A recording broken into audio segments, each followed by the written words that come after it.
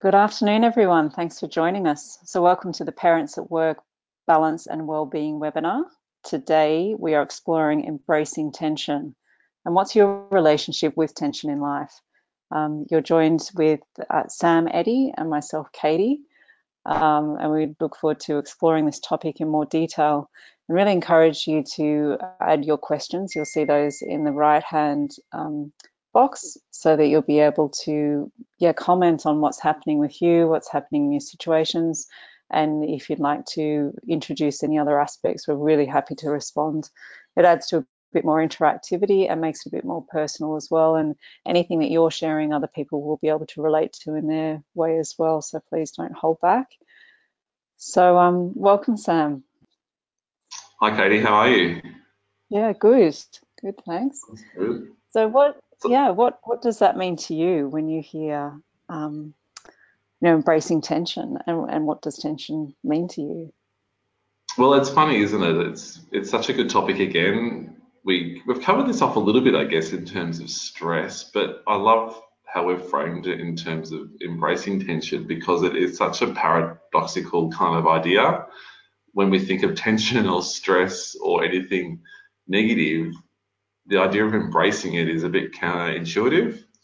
So I guess the first thing that comes up, and as you said, Katie, keen to hear what people think about this because when we talk about embracing tension, I'd love to know what that springs to mind. So if you have any comments around that, do you think it's a bit paradoxical or a bit counterintuitive as well?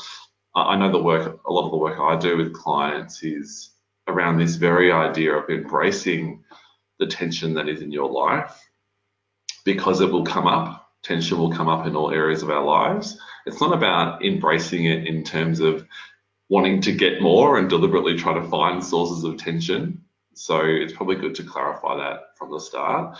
But it's about, I guess, acknowledging and accepting that there is tension in areas of our lives, especially when we're busy working people, many with kids, demands at home, demands at work, pressures at work, a lot of expectations around how we should be performing at work, performing as parents, a lot of criticism we hear around what makes a good parent, what makes a good employee, depending on what work environment you're in. The world we live in is often very competitive, and that can also bring in a lot of tension. We have to, in order for us to get ahead, so to speak, someone else has to effectively stay behind, and that can cause a lot of tension for people in terms of what that means. So it's such a big topic, and I know with the work I do with clients, having a different approach to it and embracing it, being open to the tension that comes your way instead of retracting and closing against it. And I'm sure we'll talk more about it, but it can be such a powerful tool to sort of find peace with your journey in whatever part of life you're in, if that makes sense. Yeah, absolutely makes sense. I think that's the biggest thing, especially today. More and more people are talking about the tensions that they're feeling in life. So, are we clocking that, or are we just embracing ourselves, kind of embracing ourselves for our day, getting up and going through what can sometimes feel like a little bit of a battlefield, depending on what's going on in our lives? Or, do we clock, what? Yeah, there's quite a bit going on now. I am feeling a bit tense. How do I need to support myself with what's going on at the moment? And therefore, you're able to read a situation more rather than being in it, if that makes sense. Yes, yeah. Yeah. I mean, So, mm, sorry, I was just going to jump in. I mean, how do people, like, if I sort of cut to the chase, how do you embrace tension? yeah, Because I know you do a that, lot of work with this, Katie. So yeah, I'd look, love to for you to share with the audience. yeah, sure. That's something that there's even more on in our lives at the moment with work and home and moving and relocating aspects, etc. So it's really, really encouraging that aspect of what are the tensions, and then because you find you do get, and I could feel this within myself a little bit. I was getting a bit kind of hard in my body, a little bit bracing a little bit, and I just went, no, that's not supporting anything. And if we're reacting to the tensions around us, tension feeds tension. So it's acknowledging and going, yeah, there's a bit more on at the moment. How do I need to look after myself more deeply in that process? And by you doing that, that supports everyone around you as well and reduces that tension, feeding tension aspect. Mm. So allowing yourself to feel the vulnerabilities in that and going, yep, that's a logistical aspect right now. So therefore, how do we need to maybe restructure our lives in certain weeks? The flow of home, the flow of work, the flow of picking kids up, the flow of what's needed. How can we reallocate things a little bit to support rather than you just feeling you need to do it all? You're the person. So it's like a bit more consideration is needed in those times when we've got a bit more tension because demands are a bit more heightened. But I feel one of the most important aspects is acknowledging it, just going, you know what, yeah, things feel a bit more intense. And often you can be in a meeting and it's really intense, and just someone acknowledging that, or, cutting it, so to speak, coming in from a different angle, you can feel the whole room shift in a way of, yeah, look, you know what, we don't have to feel like we're in the battlefield here. We can acknowledge we've got this difficult situation, let's say with a customer. It's asking more from us than what we've had to deliver before, or it's really challenging in different aspects. Just by acknowledging that confirms, you know what, this is what we're all working with. This is what we'll be feeling. We'll have our personal reactions to that, so to speak. But it just allows a greater depth of support to start to be activated and to come in as well. I think they're great points, Katie, and I like what you said around when you clocked yourself in terms of tension in your body, or you've been a bit hard on your body lately. So I guess, to my mind, the first thing that I encourage people to do is have that exactly what you described. Have that start with that self-awareness of where there is tension in your life, and how your body responds to tension, how you emotionally respond to tension, where your thoughts go when tension comes along, and start to note down the areas in your life that draw, say, a bracing reaction, because it's often in the body where we can feel tension. That is a good signal that, because one situation can be tense for someone, but not necessarily for another. So it's really relative to you and your situation. So understanding how your body's feeling. Is your heart racing a bit? Are you feeling muscle tension, stress, tension in the shoulders, headaches, sore neck, back, all that sort of stuff? It's physical tension, but it doesn't necessarily come, it may do, but it doesn't necessarily come from a physical only environmental problem. It can be to do with how we're tensing up against the idea of something going wrong, perhaps, the idea of facing confrontation at work, the idea of having to present in front of people, something that seems so simple but can be such a tension fueled idea. Perhaps tensing up against what's happening with your kids at school, at home. They might be going through a developmental phase and really pushing your buttons and challenging. So really noticing those areas of tension, and I guess linking to that, noting down what your triggers are. And it can be hard because when tension is present in our lives, in many facets of our lives, that can be called kind of the new normal. So we might have been feeling tension for a long time, but it's because we feel normal.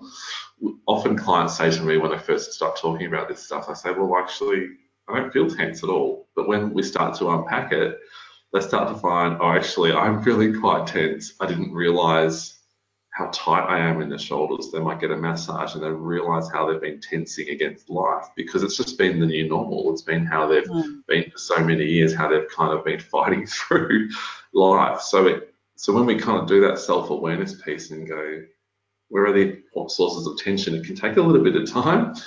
And over time, you tend to uncover more and more, which is really good, but it can be a bit of a journey. Yeah, it's so true. And that's the thing, what is our new normal? And then if you've got that tension that you're talking about in your body, then that feeds more tension because you're more reactive, you're more wound up in your body's tight. So that, yeah, exactly brings us back to, acknowledging that tension. And we have a bit of a soldiering on mentality quite often as well, that doesn't serve, and it limits things. So just by these conversations, and as you say, getting that support at times when you need it, so that you are allowing yourself to be a little bit more honest with how you are feeling, and that's perfectly fine. Everyone has a level of tension that they're living with. I mean, it's interesting you say that. Do you think, I mean, I like when you said it's perfectly fine, do you think there's stigma around having to acknowledge that there is tension or even, Yeah, I the do. dreaded S word, stress? Yeah, absolutely, I do. And it's like the bar keeps getting raised on what we're expecting of ourselves and what jobs may be expecting, or a culture as a whole. Because we've got to stop and we've got to look, why is it that I was talking to a doctor the other day, and she said the amount of kids 9 and 10 on antidepressants is just escalating. It's 9 and 10.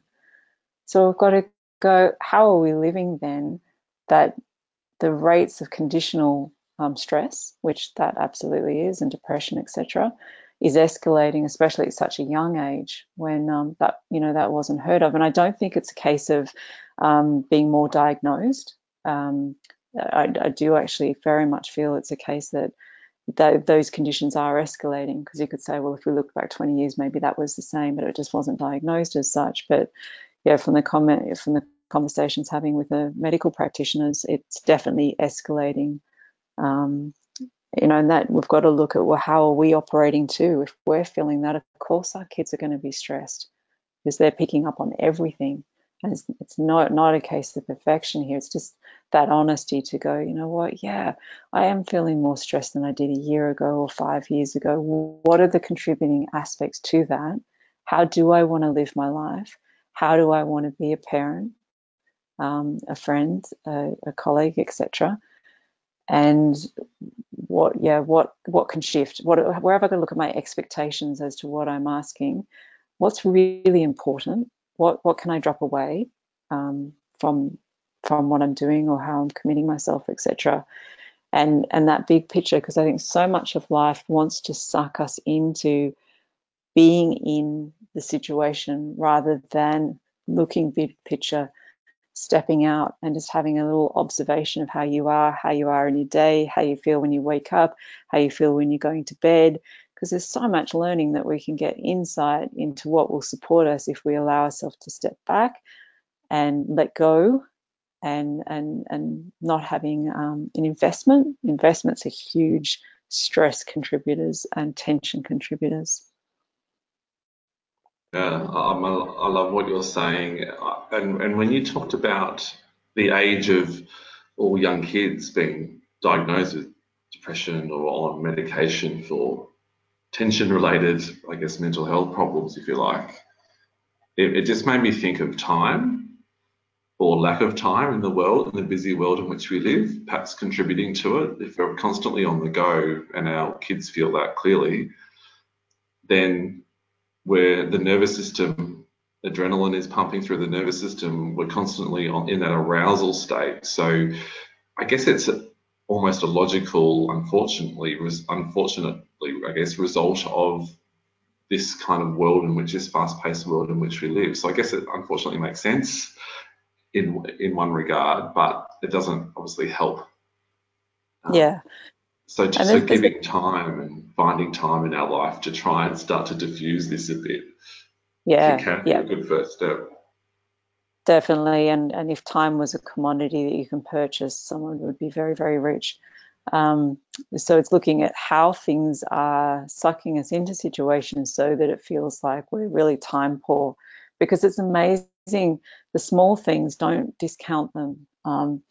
So I was talking to a client the other day, and they said, "Oh, this database, I know it was like a central database system, and it wasn't where it needed to be." And they were saying, "I just don't have time to do what I need to do and to update it, and I can feel all these other priorities with work that I need to do, and they're more important."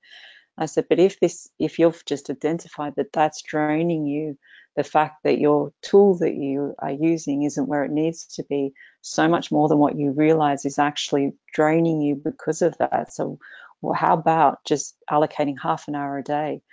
The whole task might feel overwhelming because of all the hours that are needed. But what if you just started half a day working with that database, updating, and then when the half an hour, not half a day, half an hour is over, or an hour, whatever feels reasonable, then you commit to the other aspects. And they started to do that and said the shift was just amazing, something so small, because they could feel they were being proactive with dealing what needed to happen, also making themselves available for the other aspects. So it had a mental shift. It wasn't just a physical shift.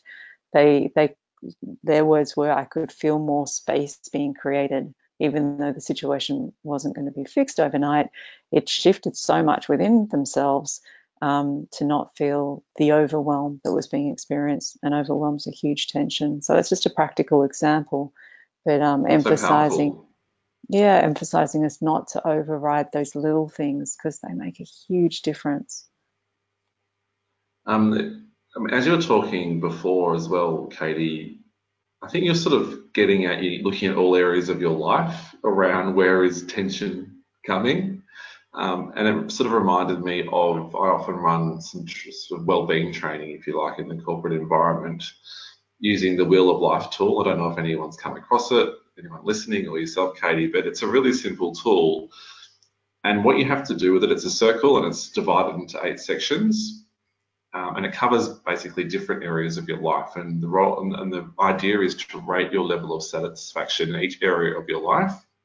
So you can put whatever areas you want, but generally the areas you focus on are finances, health, both physical and mental, your career, friends and family, relationships, personal development, etc. And what you do is you give yourself a rating out of 10, and then you start to also list what is stressing you out the most. So if you give yourself a rating, perhaps it could be money that's stressing you out. You might give yourself a 3 out of 10, and you're starting to identify the areas that are stressing you out. You might perhaps be struggling with mortgage payments as an example, and you sort of know that in the back of your mind, but sometimes it's not until you put it down on paper that you realize how much tension it's sort of causing in your life. So putting it down on paper using a tool like such as the Wheel of Life, and if you're interested, you can just Google and find examples of it. It can be quite a good way of looking at the areas in your life that are causing the most tension, and then starting to note down any triggers as well around it. So triggers are the things that draw out our exaggerated emotional reaction when they come up. So if finances is an issue for you, for example, if you hear about someone repaying a mortgage or buying a house, it could be a trigger for you. Or if there's perhaps your kids having trouble at school, there might be a trigger around people performing well at school. So that could be another trigger. So noting those down can be really powerful and be a way of just trying to identify the tensions in your life. And it's always good to try and address the ones that are stressing you out the most, because they can sort of set everything else off. So that can be a really handy tool to use as well. I like it. Yeah, great practical tool. So is there And look, anything if you from you? just, I was just going to say, if anyone's listening and has thought of any common areas of tension either for themselves or for others, if you sort of perhaps want to write it down in the question box, we can, or if you have any specific queries about different areas of your life where tension comes in, we can talk about them more specifically, because we'd love to hear from you. If anything we've said so far raises more questions for you in terms of how do you actually embrace tension, or if you've been successful in embracing tension, we'd love to hear your comments. I think there's about 30 of you online, so I'd love to hear what you think. Yeah, it'd be great. Great to have some specifics in there. And I feel also if we look at attention as a whole, and when you're specifically clocking it within yourself, just to step back and say, what is this actual moment requiring me of me, or what is needed here? So it may be a situation actually where a lot's being required of you, but about having a moment to yourself to go, what specifically is needed here? And it may not be in accordance to what's being asked of you from others. Um, but you'll feel something within that, and you'll have an impulse as to what actually is needed in any particular situation, and then just activating that. And this one's a great tool as well when you're feeling a bit overwhelmed, just to come back and go, okay, there's only one of me, so what's needed right now? Even though your list of to do may be quite long, it's just bringing it back into moment aspects of what's needed, and then from activating what you feel in that moment, then you'll get the impulse of what next, what next, what next, and then you'll find that you're actually more productive than if you're in that, oh my gosh, there's just so much to do and what needs my focus, etc. And needing that, I guess that sense of needing to feel in control can be a source of tension in itself, can't it? And I like what you Yeah. said around there's only one of me. So when Mm. people start to realize that and get a bit of perspective on it, it doesn't mean you're Mm. necessarily reducing the task list in order to feel better. It's just getting comfortable in knowing that you can only do your best.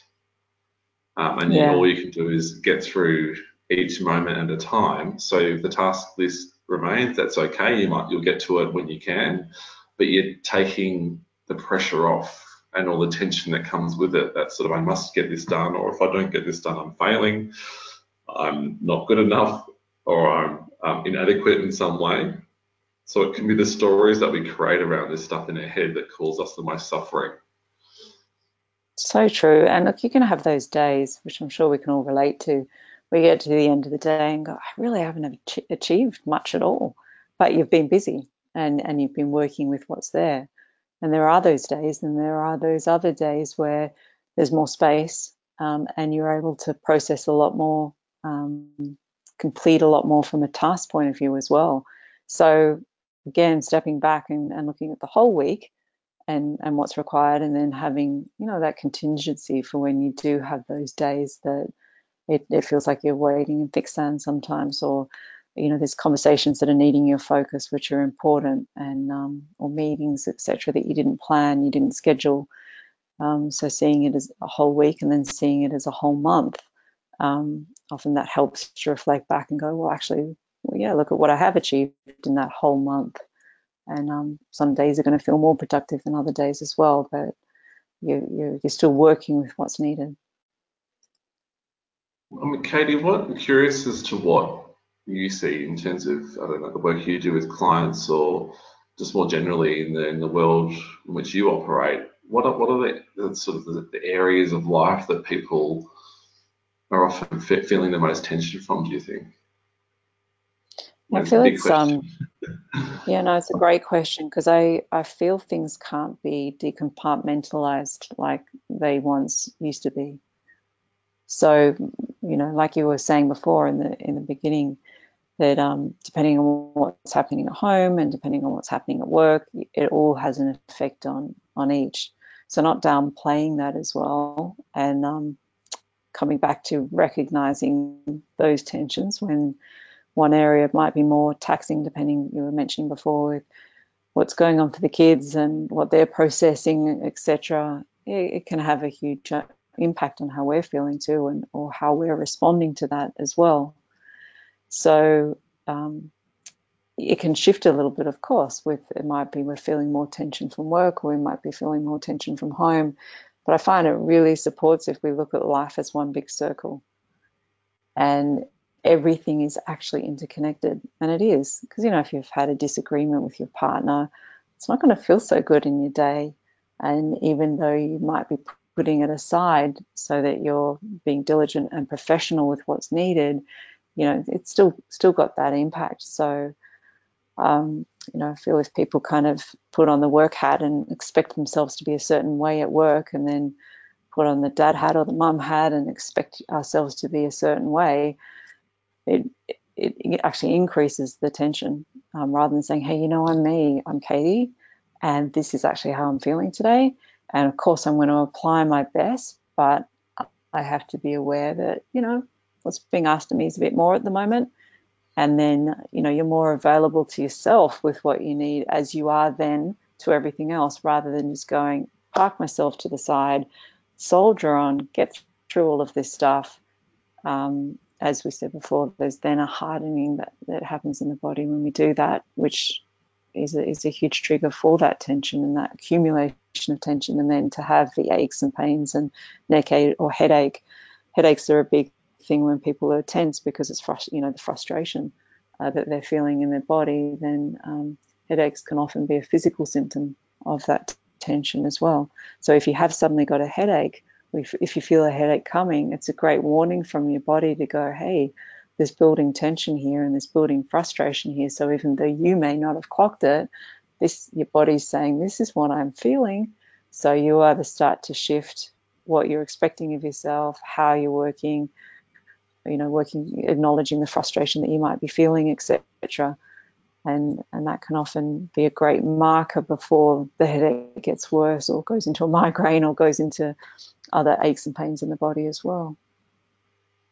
I mean, this is such What? good stuff, Katie. You just made me think of what we do. I think we've had a topic on self-sabotage, haven't we? And you just Mm. made me think of it with the headache example. And you also mentioned that life is a circle, everything's interrelated, nothing works in isolation. And the headache is that classic example, or some other physical ache or pain, where we treat it as in isolation sometimes, and with good intention usually, I'm sure. But we try and push through. We try and grab a Panadol, have a cup of coffee to perk up, just to push through. And what we're doing every time we're doing that, we're not listening to the body. It's giving us a little warning to say, something's going on here that you need to address. Perhaps there's a bit too much tension. You need to take a break, slow down a little. But when we override, we're just adding tension to tension, and we're also not looking, as you say, in that big picture and thinking, well, hang on, I'm getting a headache, a couple of times a week now, for example. What's going on? What's changed in my life? What's going on at home with my relationship? Are we on each other's, getting on each other's nerves a bit? Is there a big event coming up that's causing tension in the family that's not resolved? And so the adrenaline's pumping more and more, the nervous system's under a bit of pressure. So I think we can probably all relate to those examples, and we've often all overridden them. But if we think about it, when we get a bit of perspective, we take a bit of time and space, we can start to go, oh, this is a big source of tension that needs to be addressed. So they're great comments. Yeah, and that's what's so cool about the body. It's the marker of all truth. Even if we're not listening, it's like, I'm talking pretty loud here. So yeah, start seeing the patterns. And Yeah. I've And look, seen I people think, that you go for sorry, it, Katie, Sam. you go. Oh, yeah. Okay, I'll go quickly. I was just going to say, that we talk about this stuff often. We talk about the way to deal with this stuff. We talk about using the body as a gauge. But I just wanted to sort of talk about briefly, and we've got a question here, so I'll get to that shortly. So thank you for the person who's put that in, and would love some more. But we repeat a lot of the same information around the same themes, because all themes that we talk about are interrelated, and it's sort of deliberate, because when tension and stress is present in our life, it's important that we take time out regularly, whether it be through coming onto a webinar like this, or a podcast, a live podcast, speaking to someone, a friend, a trusted advisor, whoever it may be, stepping out of your everyday cycle of busyness. It's so important, and often the solutions are really simple. So the way we talk, if it's fair for me to say, Katie, is I think we're pretty simple, pretty practical, but we often need to hear the same things over and over again. If we hear things that resonate, we need to practice it, Yeah. because it's so easy to get swept up in the busy life, and that's why we need to hear this stuff again and again and again. I just want to make that point, because it's true that we will repeat the same stuff because everything is interrelated, but often the advice or the solutions are pretty simple if we're able to sort of step out of our cycle. Oh, so true. Thank you for adding that, because it's like the same thing when you're talking. Then Sam, I started reflecting on how many times have we made what often people call New Year's resolutions, so to speak. Like, what's good for you, what's needed, where the sabotage is, and then the same patterns keep happening over and over. And that's what we're breaking down. And that's what the balance and well-being webcasts offer, in that is we're breaking down these patterns. And there's the bit of us that really wants to support ourselves, and there's that bit that kicks in going, oh, you know what, I just want to eat this, and I know I'm not going to feel great afterwards, but you know what, right now no one can stop me eating it, because I'm just going to eat it. And then you eat it, and then afterwards it's like, oh, yeah, don't feel so good, won't do that next time. The next time comes, and it's like feeling tension in my body, that conversation's really triggered something, so I'm going to go for the chocolate, or I'm going to go for this or that. So we have an absolute knowing within us of what does support, but it's exactly that. What is our relationship with the tension? How are we working with it? And to me, that's the evolutionary process. That's the self-development when you go, okay, wow, I just had a breakthrough. I didn't go for that chocolate during that after that conversation. And it doesn't mean you're never going to go for the chocolate, but just acknowledging that's pretty cool. This week's been pretty intense, and I didn't go for that block of chocolate. That's amazing in itself, because for me, or whoever it may be, that might have been an obstacle, etc. So it's also appreciating within yourself how you are working with situations, and when you acknowledge that you've just broken through a pattern that had you not supporting yourself, then you've got to go, man, that's well done. Especially in a lifestyle, I suppose, that we're all living in, that does have a lot of tension and is increasing, as we said before, when we're seeing younger and younger kids needing a lot more intervention to help support them with the symptoms of stress, anxiety, and depression. So, Mm. we've got to appreciate those things as well, and not be hard on ourselves to go, yeah, but you know what? I said I wouldn't do this anymore, and here I am still doing it. So it's hand in hand with that relationship, and acknowledging the breakthroughs that we are having as well. Yeah, absolutely. Yeah. We've got a couple of good questions here, so thank you, and keep them coming. We might be able to get to a few more too. The first one is a question around how to manage politics at work, and I'll just read it out. I'd love, this is the question. I'd love to hear more around work politics and methods to manage that. I hear exercise has helped, or I do exercise, which helps, I think, is what's meant here. But what are some strategies when there is no clarity at work and the culture is not inclusive? And the additional comment here is that if you're a working mum, and how do you get involved, I guess, in the culture? I think this is what the question means. How do you get involved in the socialising? I'm assuming that's outside of work, if you're perhaps restricted from that, to try and help change the culture. Well, I suppose on the aspects of the socializing, and if there's things that are outside times that we're not able to do, it's looking within yourself and your group and your team and activating, because there'll be other people that are being, I don't know the size of the organization, it does sometimes depend on the size of the organization you work with, but there'll be other people too that might be keen going out at night, but might be happy just to grab a quick lunch, etc., or have a morning tea, or there's other opportunities. I know there's organizations now where someone's starting to have different talks on different things, and then they've initiated different speakers, etc., or another company's initiated a cook up where they have a kitchen, and different teams cook and contribute that way, and then they all have tastings, etc. So there's different options available, and just because an organization has done one thing the way they have ongoingly for a while doesn't mean that other things can be introduced, because as I said, if you're experiencing that, there'll be other people as well, or another organization, a group, a team has started going for walks at lunchtime, or if it might be a few, and then it's actually getting bigger and bigger because others are feeling how they come back from their walk and going, yeah, I want some of that too. So now there's about 15 of them that are doing that. So it's seeing how you feel to connect with the people that you work with, and then just putting that forward and seeing if there's an opportunity for that in the workplace as well. How about Oh, you, Sam? absolutely. What's your feeling on the questions that have just come through? Look, I think that's great advice. I think I love the idea of doing stuff together as a team, going for a walk at lunchtime, and then how contagious those things can be, because it's hard to resist. Sorry, it's hard to resist that positive energy when you start seeing it. So I just endorse what you said there. I'd also say that when politics is involved, usually egos are involved, and that kind of Mm, false sense of self comes in. We get a bit protectionist, and we're kind of jostling for position a little bit. We're getting territorial on our work.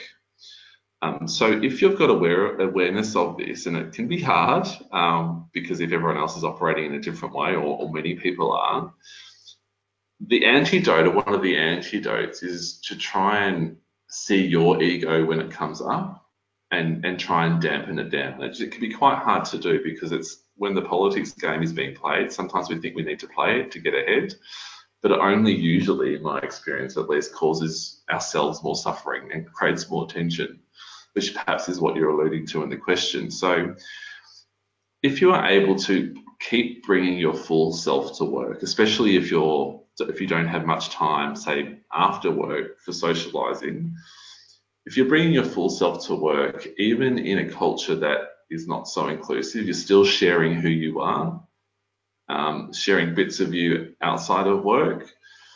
You're starting to kind of bring those walls down. If people are being open, being genuine, being genuinely warm and positive, even to people that who perhaps have been difficult to work with, if we cannot take what people say personally and understand that their egos are up, that they perhaps have got their own issues, which is causing them to act in perhaps a competitive way or a non-inclusive way, if we can see their issues as their issues and still bring our full selves to work, we're starting to kind of break through that culture and start to change it little by little, because all we can do is influence our own little patch. And again, you might start to find allies who are keen to sort of talk, be a bit more real, have a bit more fun at work, be a bit more open. But someone has to make the first move.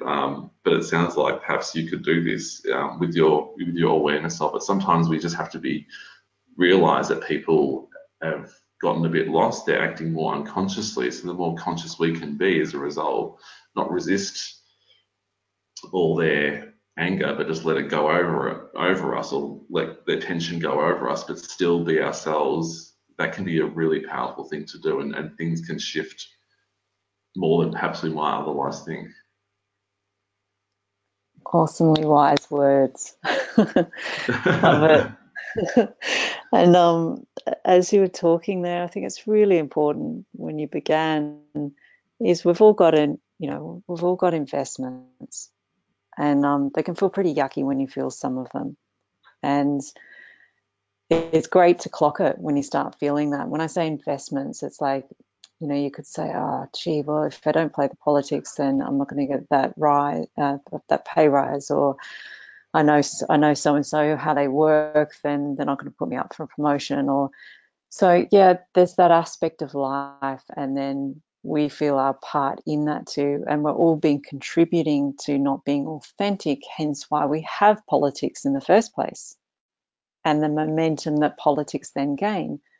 And everyone who's worked in different corporations can talk about the different cultures of politics within that organization, meaning the different flavors, the different aspects. You can have an organization that has all the right policies in place, work-friendly policies, all of that, but there's still an underlying, if you're not at your desk here and there at these times, that's what we're going to evaluate you on, versus feeling how committed that person is, etc. So I suppose it comes down to how much are we wanting to work with the aspects of how we've contributed to politics as a whole. And just like Sam was saying, it takes someone to shift that. And often people will express that they're fearful because they know the reactions they're going to get when you're working against a flavor of politics. Then there can be a ripple-on effect, etc. But just as Sam was saying, there are many that will be feeling the same way you are. So if we're really wanting to break down those politics, then it is someone going first, and it doesn't have to be a huge bomb in the pool, so to speak, with splashes everywhere. It can be, just acknowledging your part in that and how you're talking, and when you join in a conversation that is not really productive, and you can go, actually, that, because you can feel it in your body. You feel that's horrible. I don't actually feel that, but I've just contributed to that. And it could even just be that you're silent in that conversation and you're not offering another level, basically, another platform to that communication. So that is still contributing, even if you're not voicing it. Your body's there and your presence is there, so it is contributing. So yeah, just as we're saying, there'll be others that will be very thankful. They may not voice it out, but you'll start to see shifts, etc. So it's just like, well, what role model do you want to be? What do you want to offer your kids when you go home at work? If we've been contributing to that, then we're not then bringing our full self when we go home as well. And just when you said that, and also just to kind of perhaps there are a lot of people who are silent who will be benefiting from exactly what you're doing. I think that's a great comment, because that can help you keep moving forward, even if sometimes it will be hard. And I guess that made me think of, it's also really good to then keep connecting outside of work or in other ways with people who are perhaps more conscious, for want of a better word. So you're still getting that balance. So it makes it easier for you then to then go in and still be yourself at work, because you're getting an outlet outside of work as well. We had another question, which I guess is related, and it's to do with relationship tension and expectations. So the person's asked, I think I find tension most difficult to deal with when I know I'm doing my best, but others expect more, and the tension these differences of opinion creates in relationships, i.e. work or at home. So I think that's a great one. Just the first thing that came to my mind, Katie, was I know I'm doing my best. So I think that's awesome, just to acknowledge that you are doing your best, which is great. So that sort of can help diffuse a bit of tension, because at least in that moment you're doing your best, and then you're in a better place, which it sounds like you are, to then start to figure out, well, how can I diffuse the relationship tension? So it might not be about doing more, because you're doing your best, perhaps you're at capacity, for example, at work or at home, but it can be, I guess, an opportunity to start to understand where these differences of opinion coming from, why people are perhaps either criticizing or coming from a different perspective to you. So that can be, I guess, an opportunity to start doing that. Yeah. What do you And think, Katie? people have pictures. We've all got pictures. And it just depends how much we've worked through those pictures to let them go, to go, wow, you know what, that's an expectation. And that's not great. And so when you feel, if you're doing your best and it's like, you know what, that's me, I'm doing my best, then if there's a gap there, someone's actually got an expectation. So it might be, I'm doing my best at the moment, I'm open for more improvement. Let's say if we're talking about work, from completing aspects of work, there is a developmental process in that. And if someone's doing their best and they're open to that feedback, they're open to what next, etc., and there needs to then be a space provided for that development to take place. And if we talk about our relationships, we come into a union together and we've got pictures. And often those pictures are based on, how do I need this person to be so that I feel okay? So where we're not actually meeting that within ourselves, then we can often look to our partner to be a certain way so it doesn't trigger our stuff, so that we're not pushed, etc., and that the relationship's comfortable. So it's depending on how you're approaching those aspects and those discussions that are feeling like, I'm doing my best, but there's still more here. If you've got that honesty to say, hey, you know what, I can hear what you're saying, I acknowledge that, this is where I'm at, or that doesn't actually feel okay with me for these reasons, or yep, and I'm working on improving that. This is where I'm at. I can see why it's frustrating you. Having those conversations, that really helps to break down that tension. So you're taking responsibility for what you can feel, but you're also allowing the exposing of how someone else wants you to be. And that might not just be you. Does that make sense? Totally. Yeah, absolutely. I think that's great advice as well. I know I keep saying it, but it just really resonates with me too. Yeah.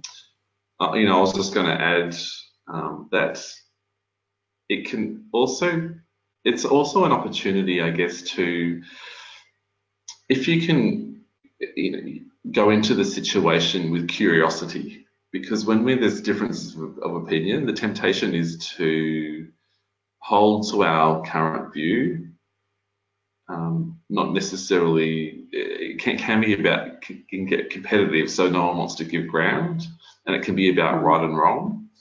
But if we go into a situation with curiosity, we're starting to change our perspective. So we're not necessarily going to change, we don't have to change perhaps stuff on a practical level. That may come up.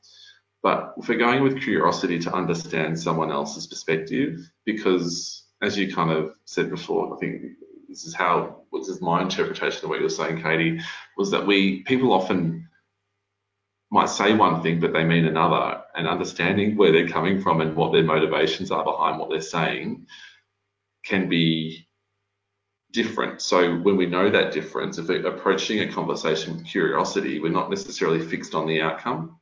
We haven't already decided what the right outcome should be. And we're also less likely to take things personal. With differences of opinion, what we often do is we take things personally, and that's usually when our egos come up. And it's hard not to do sometimes, especially with people who are close to us. But the more things we take personally, the less open we are to someone else's perspective, but also open to change. The more we're kind of in the moment and we go into the conversation just being fully present, less with an agenda, then new things can come up that perhaps we weren't aware of that can start to give you more clarity around what is behind this perhaps constant butting of heads or whatever it may be. Absolutely. I love how you've introduced the right and wrong, because it's so many situations that wants to pull us into that. If we just now take a moment to look at where are the tensions in our relationships, and then how often we get pulled into the right and wrong aspect of it. Okay. And when we're pulled Katie, sorry, I was just going to say, we've just got a question on this one. So I was wondering if perhaps you could answer, because I like where you were going with this, but just on this specific example, because it's to do with, and this question is for those who are parents from the questioner, and if their children are a source of tension, how would you recommend bringing this up with them to try and address the tension? Yeah, look, often kids are a source of tension in whatever age, because it's a reflection for us with where we're at and how we're dealing with things, etc. as well. So it depends, obviously on the age of the child as to, are they at an age where they perhaps if we could get a little bit more information about the person, the situation and the ages, etc. for this particular situation. But definitely, when kids are speaking and they're able to speak, it's bringing them in and acknowledging that. So, a 2-year-old, they're very able to understand a lot of vocabulary. And when we're feeling that tension, do we just go into, no, you shouldn't do that, no, that's not good, or that's naughty, or that's this or that, rather than, definitely addressing the behavior, but also giving a focus of, when you do that, this is what happens. So that they've got an understanding of the consequences of the behavior that's happening as well. And we've all got responsibility. Just checking that you're still there, Sam, because the line just went quite quiet. Yes, yeah, just on mute. I Yeah, don't know great. if maybe that's what did it. Yep. Yeah, no, that's great. Just wanted to make sure everyone's still here and I wasn't just Yeah, talking we're all still no here. one. But the factor of responsibility is huge, and that's a lot of what we subconsciously are not wanting to work with, is the responsibility factor. And that's a huge, especially when kids are developing and they're starting to see a bigger picture in life, etc.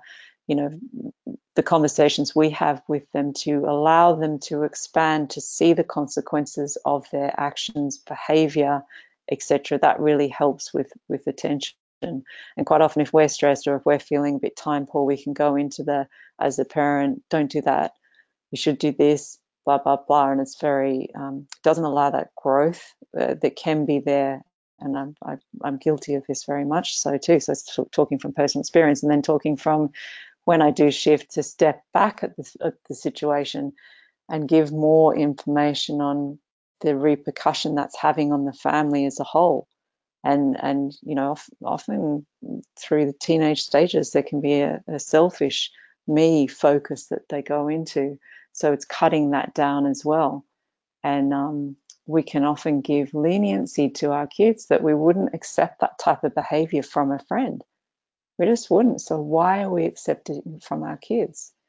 If kids are being abusive with how they're talking to us, that's just so not okay. But you find that there's this thing that happens within families that we desensitize because it's family. Whereas it's like, you know what? No, there needs to be a level of respect, understanding, care in that as well. So I don't know if that's Do specifically. you think guilt comes in there too, Katie? That I know a lot of the parents I work with talk to me about this, that guilt, perhaps they're feeling either subconsciously guilty about not spending time with their enough time with their kids, working too much, and so therefore, as a way to compensate, even if it's unhelpful, you then maybe become a bit more lenient too. Yeah, that's a huge part of it, a huge part of it. And also, where we're not wanting to address aspects, then you can see that pattern often happening with kids as well. So, Yeah. it's great to step back and go, so much learning to step back and go, what's happening with the kids? Let me observe that for a while and let me see if I also have those traits that maybe I haven't clocked, but they're similar and hence why I haven't addressed them earlier. I know a beautiful lady was sharing the other day. She said, my daughter's just so stubborn. She's the most stubborn person that I've ever encountered. And then she said, I had a realization that the family was saying that she was stubborn as well. But she kept going, no, I can't really feel that, can't really feel that. And then something happened and she could feel the extent of her stubbornness and went, oh my gosh. And then she started to watch and observe her daughter's behavior. And she said it was exactly the same. So, Oh, I and it's love not it. always Yeah, the I love case. it. Yeah, I'm not suggesting that, but it's so often when I hear parents talking, etc., and they have those realizations, they do see it. So, how about first we start looking at the tension and observing that, and then going, okay, where could I perhaps be having some of this in my interactions, and maybe not as extreme, but and then when you start working on that yourself, it adds a lot more validity in what you're sharing them with what you're identifying as your behavior with your kids, or it Yeah. could be not the kids, it could be other situations as well. But if we're taking responsibility and working with that, then that has a shift. Doesn't matter if it's clocked or not by them, but it definitely has a shift, and there's a lot more um, strength in your words and in what you're saying. Yeah, absolutely. I like the way you talked about at the start as well, Katie, that look, if there's poor behaviour, if that's what perhaps you're alluding to with the question, that it's important to obviously not excuse poor behaviour, address it on a practical level, but also when we quickly jump to allocating or someone or a person as the source of tension, often when we're not seeing perhaps patterns of behaviour that were developing over periods of time that have led to the current situation. We're not looking at our contribution to it, and that's not from a place of trying to point fingers at ourselves. It's just to go, Mm, oh, actually, yeah, this has changed in our habits and our lifestyle, so I can see how our kids may be interpreting this and therefore acting out. So it's only just to really help empower yourself, isn't it, to come to a resolution with it and with your child and offer understanding to both definitely. yourself and your kids. Yeah, and also with that, I just wanted to add that Mm. if we're getting really frustrated and really reactive, then it's something that we've overlooked. Because if you find there's certain behaviors that really trigger you, you can look at it and go, actually, I haven't addressed that to the level I needed to. So now it's accumulated so that I'm in reaction whenever I am addressing it because I actually haven't taken responsibility to have dealt with it to the level it needed to when the behavior first started happening. So there's a few contributing factors to it, but just by you acknowledging that then shifts to go, okay, well, I'm a contributor here. So I've got to look at my behavior and how I've contributed to the dynamics that we're feeling as well. Yes, absolutely. We've got one more question here, and it's probably worth us, I guess, spending perhaps the last few minutes talking about it, Katie. And I'll just read it out. So this person says, I'm dealing with a lot of tension right now, and I'm struggling to manage it. My role has been made redundant, and I'm pregnant. The tension is predominantly financial tension. I'll only have 4 months before going on maternity leave, and I need to keep working so I can have time off after the birth. I just can't get my head around it, and the tension is intense. It's a big blow, and my mind is very foggy. I can't seem to think straight. Given it's a new Yeah. situation for me, I don't have the coping mechanism for this. I would love your advice. Yeah, I totally understand the tension that would be there in that situation. And it's a very unexpected situation as well.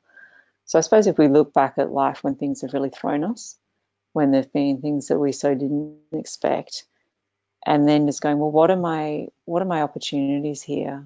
Because you had a certain direction of where you felt things would be going, what would be happening. So given that this is happening out of your control, what are your options? Are there any other options within that organization? Again, we've had a certain picture, I suppose, that's formed of how it's going to be at the later stage of your pregnancy and what's needed after that. So looking at, well, what are my financial commitments that I need to be making? And then even though it mightn't be something ideally that I saw myself doing or thought about it, what are the actual practical options to me looking outside the square that are available? And that's if you've got a partner, that's looking at the big picture of whoever's contributing financially at the moment and what's needed with that. It might even be, let's go worst case scenario with things to go, okay, that's what I'm relying on as an income, but how can we restructure things if I need to, with repayments of loans, etc. So at least by having those conversations, you're really seeing what your full options are. And then often when it is a situation that we so don't expect, there are opportunities within that to go, well, what ideally would I like to be doing now? And maybe I wouldn't have even considered that before, but because this situation is presenting, what are those options? So one, I feel for you in things being very unexpected and the tensions you're feeling, but yeah, kind of embracing it with looking at how can I restructure things? What are my opportunities in that, either within this organization that you're working with or elsewhere? So, is there anything, Yeah. Sam, that you feel that you can offer in relation to that specific question? Yeah, look, I think that's really good practical advice, and it can be really difficult. So sorry you've had the news, but it can be really difficult to process. So what you're describing is completely normal, just to give you a little bit of reassurance if it helps at all. It is a big adjustment. As Katie said, there's plans that you had in place and they've all been, sort of been thrown off track, if you like. So that can cause us, it's a bit of shock. What I would say, time with time, and I'm not sure when this has happened, but often time can start to help you get a bit of perspective on this. You've talked about you can't think straight. That's when tension is really high, stress is high, you're on high alert, the nervous system's tired. So I guess the first thing I would do is just to try, if you can, to slow down, because it's tempting when this happens, and you've talked about financial tension, and that's a very good one that can trick us into going to all these different scenarios. Well, what if this happens if I'm not working? What if that happens? And whilst there's practical realities of things that you need to do, if you've got someone to talk to about it, a partner or someone, for example, that can be good just to help get some practical advice on finances, etc. But a lot of the tension you're feeling is also going to be around the anxiety around what's just happened. And although there's practical things that you do need to do, obviously that you will put in place, and you will do that at the right time, the temptation is to keep worrying about it all the time. And that's when we're tense, our nervous system's under a bit of pressure, we get adrenaline, it kind of fuels symptoms of stress that then keep these thoughts going. And that's not something you have to do. You will find a way through it. But one thing to do is just to get some help, perhaps with that tension you're feeling right now. So that can be, we've talked about on these podcasts before, if you listen around things to sort of try and slow life down a bit, gentle exercise can help deal with the excess adrenaline you're feeling so that the thoughts that you're worried about don't seem so powerful. Doing some mindfulness, doing some guided meditation, downloading an app on your phone, talking to someone. So maybe if there is an EAP program, or if you're still with your current work, often they offer that service too if there's redundancies involved. If not, you can always go to a GP, get a referral to see someone, see a coach. And I'm not saying there's any specific problem, but just having an anchor, someone in your life to try and have that time just to talk these worries through can help diffuse a bit of a tension so that you can then more easily focus on the practical stuff. So that two-pronged approach to practical, but also dealing with the anxiety around the situation, I suspect will really help you, because you might get a bit of peace with the anxiety, which will allow you then to focus more on the practical things you need to do.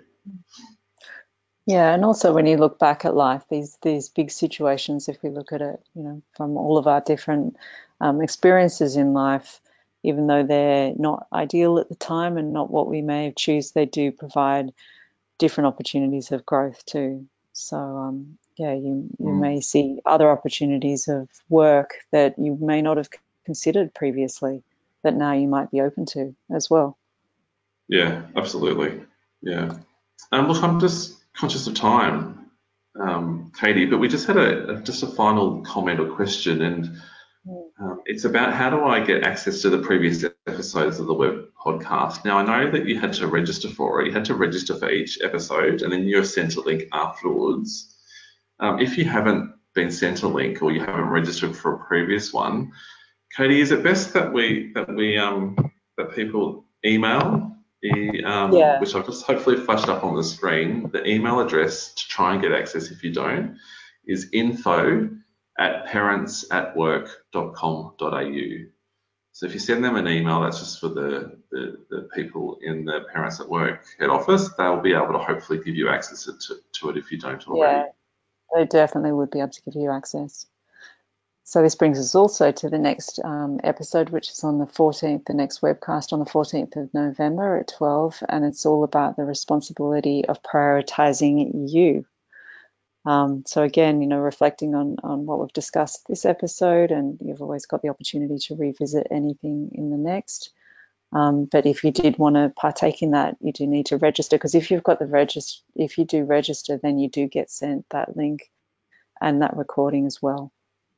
So look forward to being with you all on the 14th if you feel to join us. Fantastic. Thanks, everyone, and thanks for your input today. Yeah, thank you. Thanks, everyone. Bye, Sam.